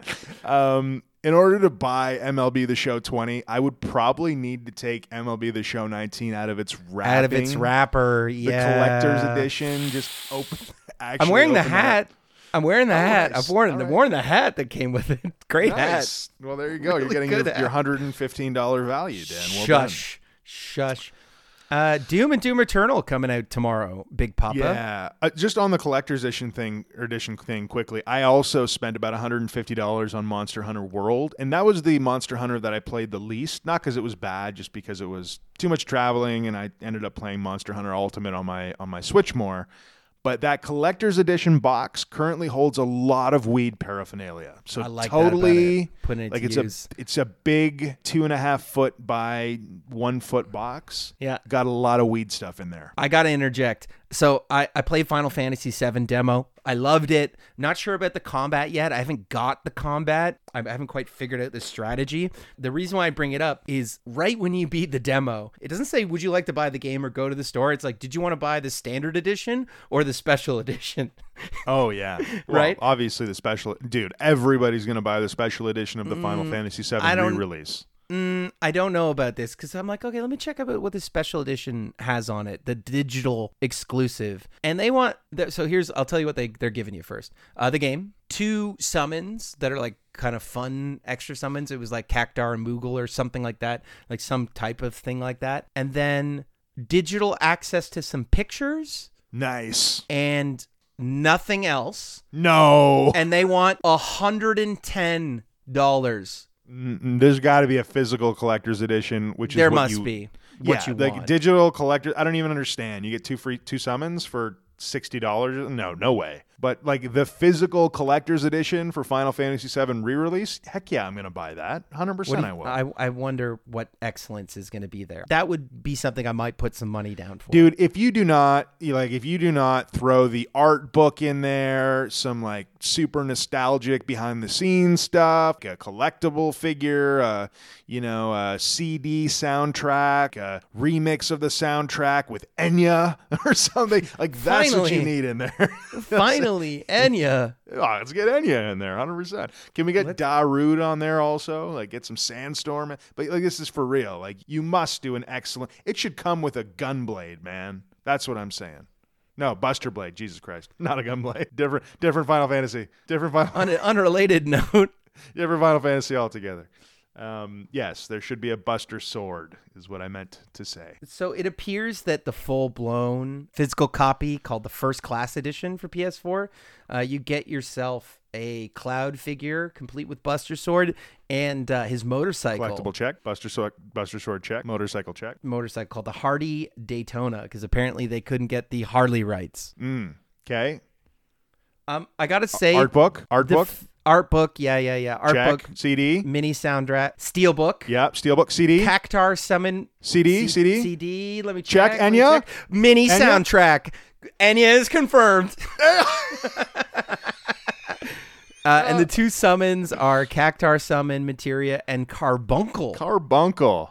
Good Lord. Summon materia, which something I feel like you need to get a doctor to look at, a carbuncle? Nice. Yeah. Get your carbuncle checked out, friends. Twice. I hear CBD cures that. Let's continue on. Neo 2. I have not yet played Neo 1, although it's been burning a hole in my backlog for a long time. Neo 2, presumably more Neo. It's like Sekiro, but way further out there. They go harder on demons are everywhere. There's some really wacky type demon enemies, like a wheel monk that is actually just like a spiked wheel with a face.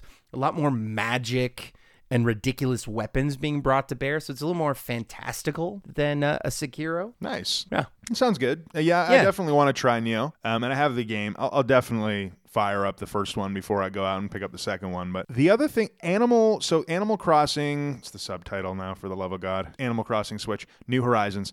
If you can't tell, I'm not an Animal Crossing guy. Played Animal Crossing on, I want to say 64. Not my bag of treats. How about you? Never have I ever. Oh, okay. So from my understanding, like Animal Crossing, so all of these games kind of fit into the same vein of Animal Crossing, Harvest Moon, and the new one, Stardew Valley. For me, Stardew Valley feels like the one that I would spend the most time with. I've spent a small amount of time with it on PC, and absolutely, when the dust settles on some of my backlog, we'll be picking it up for Switch. Just fun fact, literally every airplane I've ever been on, almost every airplane I've ever been on, there's someone playing Stardew Valley on the Switch. Like, it's ubiquitous. Andy, I have to be honest. I've literally played none of those games.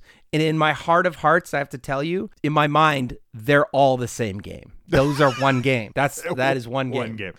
There's some marked differences. Spent almost no time with Harvest Moon either. Animal Crossing, though, is one of those games that there's no conflict whatsoever. And all of them are that way. Stardew Valley, there's some elements of conflict and pressure and some kind of out of nowhere interesting relational conflicts and stuff. Like, it'll lay some heavy shit on you here and there. Animal Crossing is literally a non-frictional game, right? From what I understand. I've not played it. So the opposite of Mahjong Soul. The opposite of Mahjong Soul. So maybe before I lampoon it, I should actually give it a try, because from all accounts, A, people love Animal Crossing, and B, what I've read about it is that is the ultimate form of relaxation available in bite-sized chunks.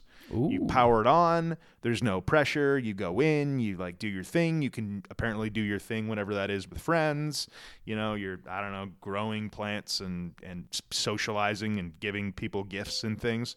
Fine. You know what? It sounds like an interesting, experience to dive into. Out of the three of those, the one that appeals to me the most, I would say, is Stardew Valley. So I'm not as stoked about Animal Crossing as the rest of the Western world. People are jacked up about it. People are super excited. And there's actually an Animal Crossing Switch coming out that people are clamoring for. That's the one we're talking about. That is the one we're talking about. Doom Eternal comes out tomorrow. I gotta just. We've been talking about Animal Crossing Switch the whole time. Just wanted to fire that one across your bow. Oh, thanks. I'll cut that out. This is whole conversation. Animal Crossing Switch. No, but I mean, I'm saying they're bringing out a Switch that is branded with Animal Crossing. It's a custom edition. Sorry for I appreciate you throwing me a bone there. I have functioning brain cells, kind of. You have left the quarantine. Dan, that's the thing for which we're talking about. And entered space. Yeah, I love it. So Doom Eternal comes out tomorrow, the newest edition of Doom. It looks awesome. It looks like they have just tuned every system up one notch. Apparently, platformy stuff, there's some like puzzly platforming stuff that people have been some reviewers about. All in all, an improvement in every way. And if you pre-ordered it, you get Doom 64 as well for the PS4. Doom 64. Word. Also, Half-Life Alyx is coming out on the 23rd. What is Half-Life Alyx? Oh, I can't believe you haven't heard of this. Okay, so it takes place between Half-Life 1 and Half-Life 2. You take the reins of Alyx, which is his compatriot in the second one, the mechanic lady, and it's VR, 100% VR. It looks wonderful. If there was ever a VR seller, go out and watch this trailer. It's probably not VR time for me. I have a powerhouse laptop, but I don't think it's a VR powerhouse laptop. But if there were ever anything, Valve just refuses to appease gamers. Like, please make Half-Life 3. They're like, we're going to make everything else because we own Steam and we make $1 hojillion. And they're like, been quietly working away, joke. not I like not that one. not saying anything, and they're like, guys, we got a new Half-Life, and it's VR, and it's not a continuation of the series. And everyone's like, why do you do this? Why are you like this? Wow. Because we can. I probably won't get a chance to play this, but check out some of the gameplay trailers. It does look rad. Yeah, okay. I dig you. So Persona 5 is the last title here that kind of catches my eye. I just don't know how a Persona 5 Golden or Persona 5 Enhanced Edition, because this is the definitive version of Persona 5. And for all intents and purposes, Persona 5, which was already a 100-hour-long game plus, one that I notably lost a bet to you that I would beat and resulted in you getting a free copy of Spider-Man. It is a long freaking game. Earned copy. Thank you. Now, excellent game, by the way. Wonderful game. You know, if you haven't played Persona, it's an interesting RPG that also has this kind of life simulator, high school simulator thing wrapped up into it, which is way less lame than it sounds. Dungeon crawling that is dramatic and interesting. And how do I describe it? I don't know. You got to play Persona. It's a unique kind of game. Plus, an amazing soundtrack. Like the theme song to Persona 5, the kind of lobby music, the moody, atmospheric music that Persona 5 has is fucking amazing. Like, I still listen to it to this day. I've heard the best soundtrack of all time. That's what's been told to any game. Very damn close. But what the hell is the new and everyone loves the new version. For example, Inverse is calling it the near perfect game, even better. How they describe Persona 5 is mashup of JRPG, social sim, and dungeon crawler, which is what I just said, but super not elaborate, more elaborate and less succinct specifically. Nice. Oh, pretty baked. All right. Now, I just want to cover this base, Andy, because I thought Persona 5 Royal was its own title. No, dude. No, it's the same game. Oh, okay. A longer, more intimate story. Right. So there's some additional characters. There's some more they're basically summons. They're called personas, but they're functionally summons. There's a little bit more length in the game. Some of the things that were talked about in the original was that everything felt a lot more intimate in the first kind of third of the game, and that didn't really, carry into the latter half. So presumably some of the new relationships and some of the new people who are featured in the game kind of help bridge the gap there. There's some improved visuals, new aesthetics. I see that there's a new lady protagonist as well. I don't know about a protagonist. There's a new story arc added that sort of centers around the new girl character, Lady. Yeah, I mean, they what I do know is they've fleshed out the social sim side of the game. So that's one of the hardest parts of the Persona series, whether I've played 4 and 5, where you've got to kind of manage your time, who you're spending time with kind of translates into this, into those characters becoming closer to you, other opportunities in game. They can become stronger in some ways. So the social sim side is very much integrated with this, like going into a otherworldly third dimension anime dungeon and doing your thing. What I'm discovering from this conversation, it's very hard to articulate what Persona is. It's pretty challenging. For my money, I cannot understand why they would re-release this game and make it a PS4 exclusive. Why is this not a Switch title? It hurts me inside and out. All I want is this game available to me on the go. It is such a long title. There's very little chance I'm going to sit down and even attempt to rebuy this game and try it out with more features on the PS4 when I couldn't even get through the original copy. I realize I'm speaking from a purely selfish perspective, but damn it, I wish it was on the Switch. Andy, you're going to loan me your personal copy, right? Nope. Digital copy. I don't think P5 was like widely released in physical originally. I don't know about that. So Andy, if your life was a social simulator, how do you think you're doing? Oh, tired. His answer was selfish, just what everyone knows about him, and that tells you what that would be. For me, buddy, trending upwards. Yeah. Yeah, you become more social now that you're socially quarantined. My affinity for you has gone up, and you have. If I were to give your protagonist a bonus, what bonus would Dank Dan afford you? I do not know what you're angling at here. Angman knowledge? You have +5 Angman knowledge now. Well, we've gone sufficiently off the rails that How dare you not answer my probing question? Of the ship, I am calling Andy, shit if right my now. If my character affinity was maxed out, what bonus would you enjoy? Canceled. Show canceled. Are you serious? I'm personally hurt. that you can't think of a bonus. Your bonus. What would you give me as a bonus? I don't know. A superiority complex? Oh, and it hurts. He comes back sorry, with the pal. left jab after the right hook. You would give me, Dan, the gift of friendship. No, that's a weak answer. How about Come on, man. How about the fact I always, this is a bad thing to say, I always have $200 cash on me. People are going to break me like a mobile piggy bank. As we adjourn this show, Dan is going to go back into his living room where there is a katana hanging on the wall, and he's going to continue to deal his illegal black market weed. There is not. False. None of those things are true. You couldn't think of a bonus. I don't know, Dan. Come on. I feel on the spot now. Now I feel like I'm simultaneously hurting your feelings and... You know what I would get for you? First of all, it's obviously just +5 charisma. Now that I've had to say it, it doesn't matter. But for you, I would get +5...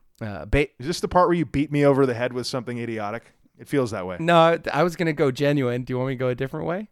Oh, you're tossing me up like a salad. I would get two things. +5 baseball stats, because boy, you know your baseball stats and what they mean. What's slugging anyway? No one knows. And probably +5 listening, because buddy, you know how to listen. You got one of those big hearts. What can I say?